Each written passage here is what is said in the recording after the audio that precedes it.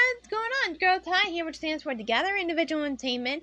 So today I will be doing a read along, and basically the reason I'm doing this read along on my podcast is because I want to try and do it like on my podcast and YouTube.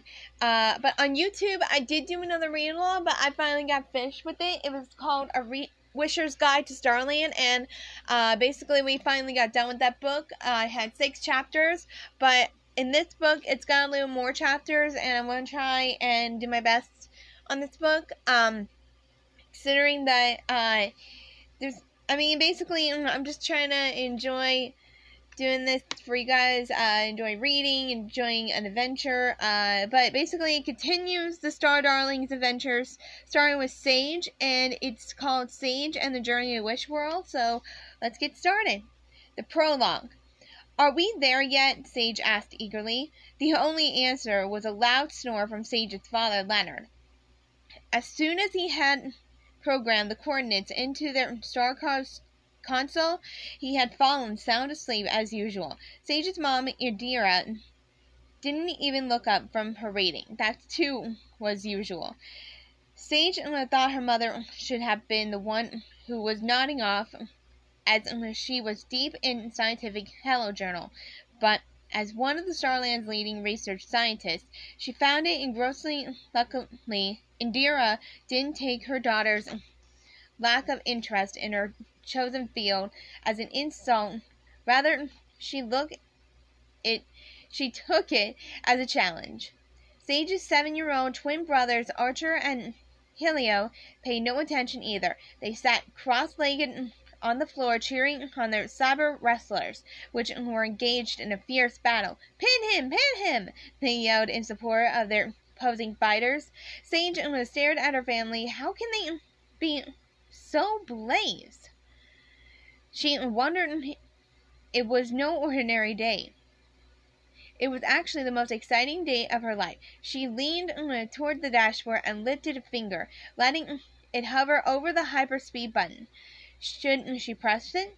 Suddenly, her hand was gently slapped away by her ever-watchful grandmother, a tough old lady everyone called Gran, who then uttered words Sage had been hearing since she was a tiny starling.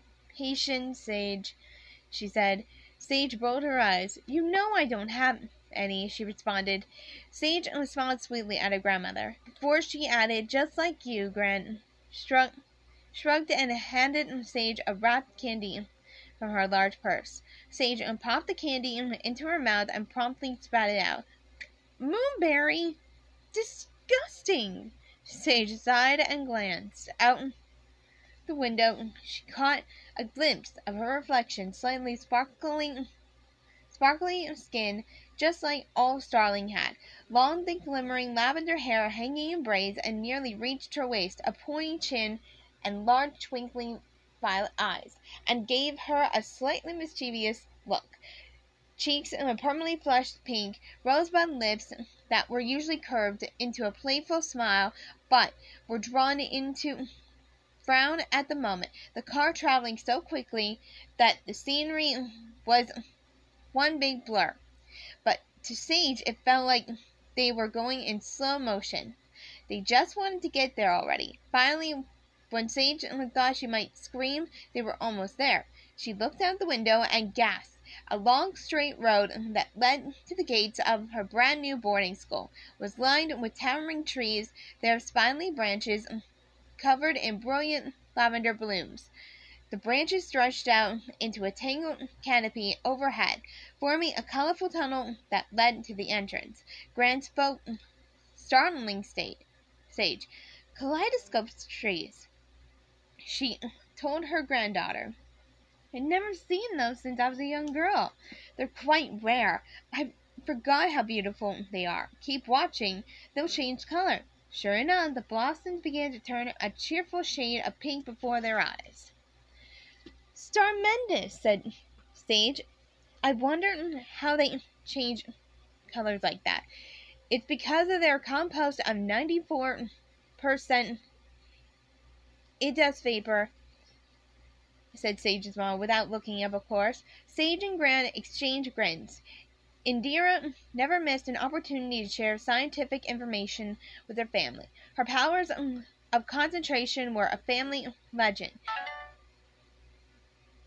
Once she had a Halloween conference call while the twins were convinced they needed to bathe their pet gopher, chased it all around the house, wreaking havoc around her. She hadn't even seemed to notice, but Gran more than made up for that with her constant attention to detail and her habit of stating the obvious. The car hovered up to the high black iron gates, which had an oddly lovely design of delicate curling cues and dangerously sharp spikes. Beyond them lay the campus of Starling Academy. Sage caught a quick glimpse of neat walkways, hedges trimmed into whimsical shapes, glittering buildings, and a lone white tower reaching high into the sky. The school on the outskirts of Starland City, the largest metropolis on Starland, had an invariable location. The campus was near the violet humid luminous lake and the stunning crystal mountains. The breathtaking sight had inspired students for hydrons of star years. In the distance, one could see a mountain in the multicolored glory. The color clouds parted and the beam of sunlight broke through, lighting up the campus with a rainbow glow while transforming the low-lying clouds into delicate spun sugar confection. Sage shook her head with excitement to finally be at Starling Academy, and it was almost too much to take in at once. She was supremely blind, stupendously, tremendously excited. That was what she had been working so hard for. Nothing was going to stop her now. The gates rolled up slowly, and the car inched forward, then came to a stop in front of a small glass booth. A bot guard appeared and held up a hand scanner. The car's window lowered, and without a moment's hesitation, Sage reached out and placed her palm on the scanner.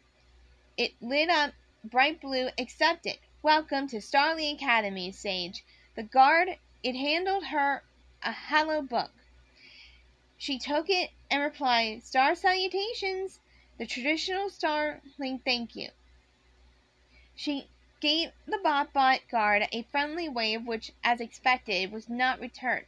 Her little brother broke into peals of laughter at the clipped cybernetic voice. Welcome to Starling Academy, Sage, they echoed. Grant looked over her shoulder. It's the student manual, she whispered. Are you sure? Sage replied, pointing to the on-screen title. I thought it was the cafeteria menu. Fresh, said Gran mock seriously. Sage loved her grandmother fiercely, but also liked to tease. Fortunately, Gran liked to give as good as she could take. Sage's mom shut off her Hello Journal and looked around at everyone, blinking slowly. Are we here already? She asked brightly. Sage rolled her eyes. Yes, Mom, she said.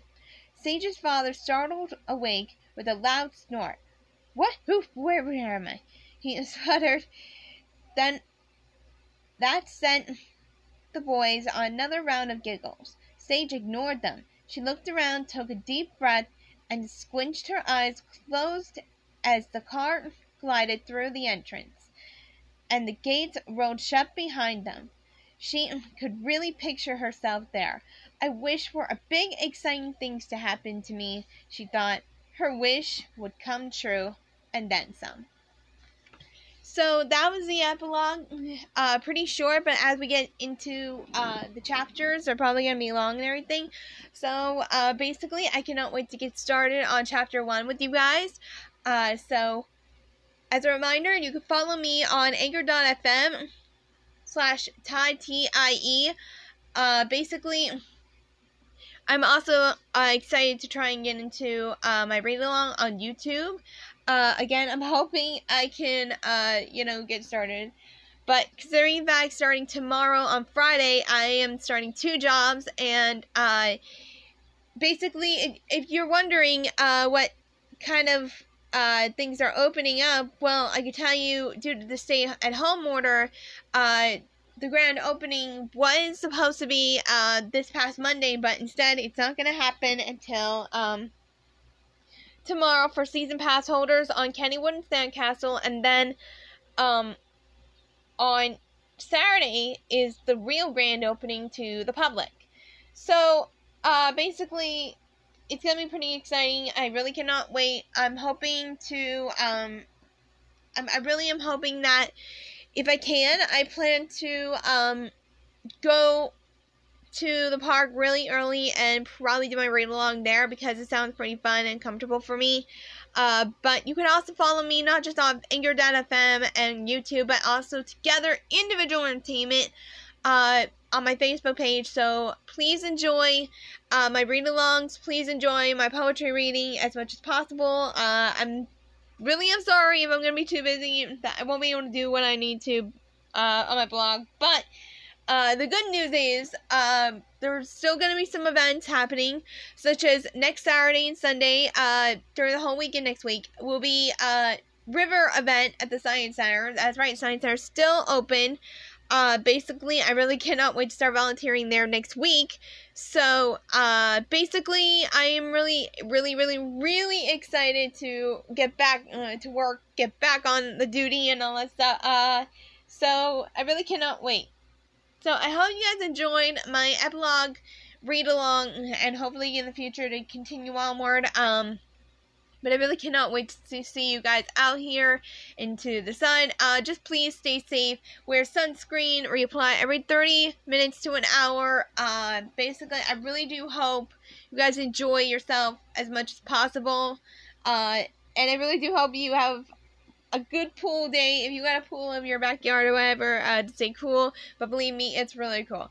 So, that's all I got for you guys today. I hope you enjoyed, and I really cannot wait to see you out there. Bye!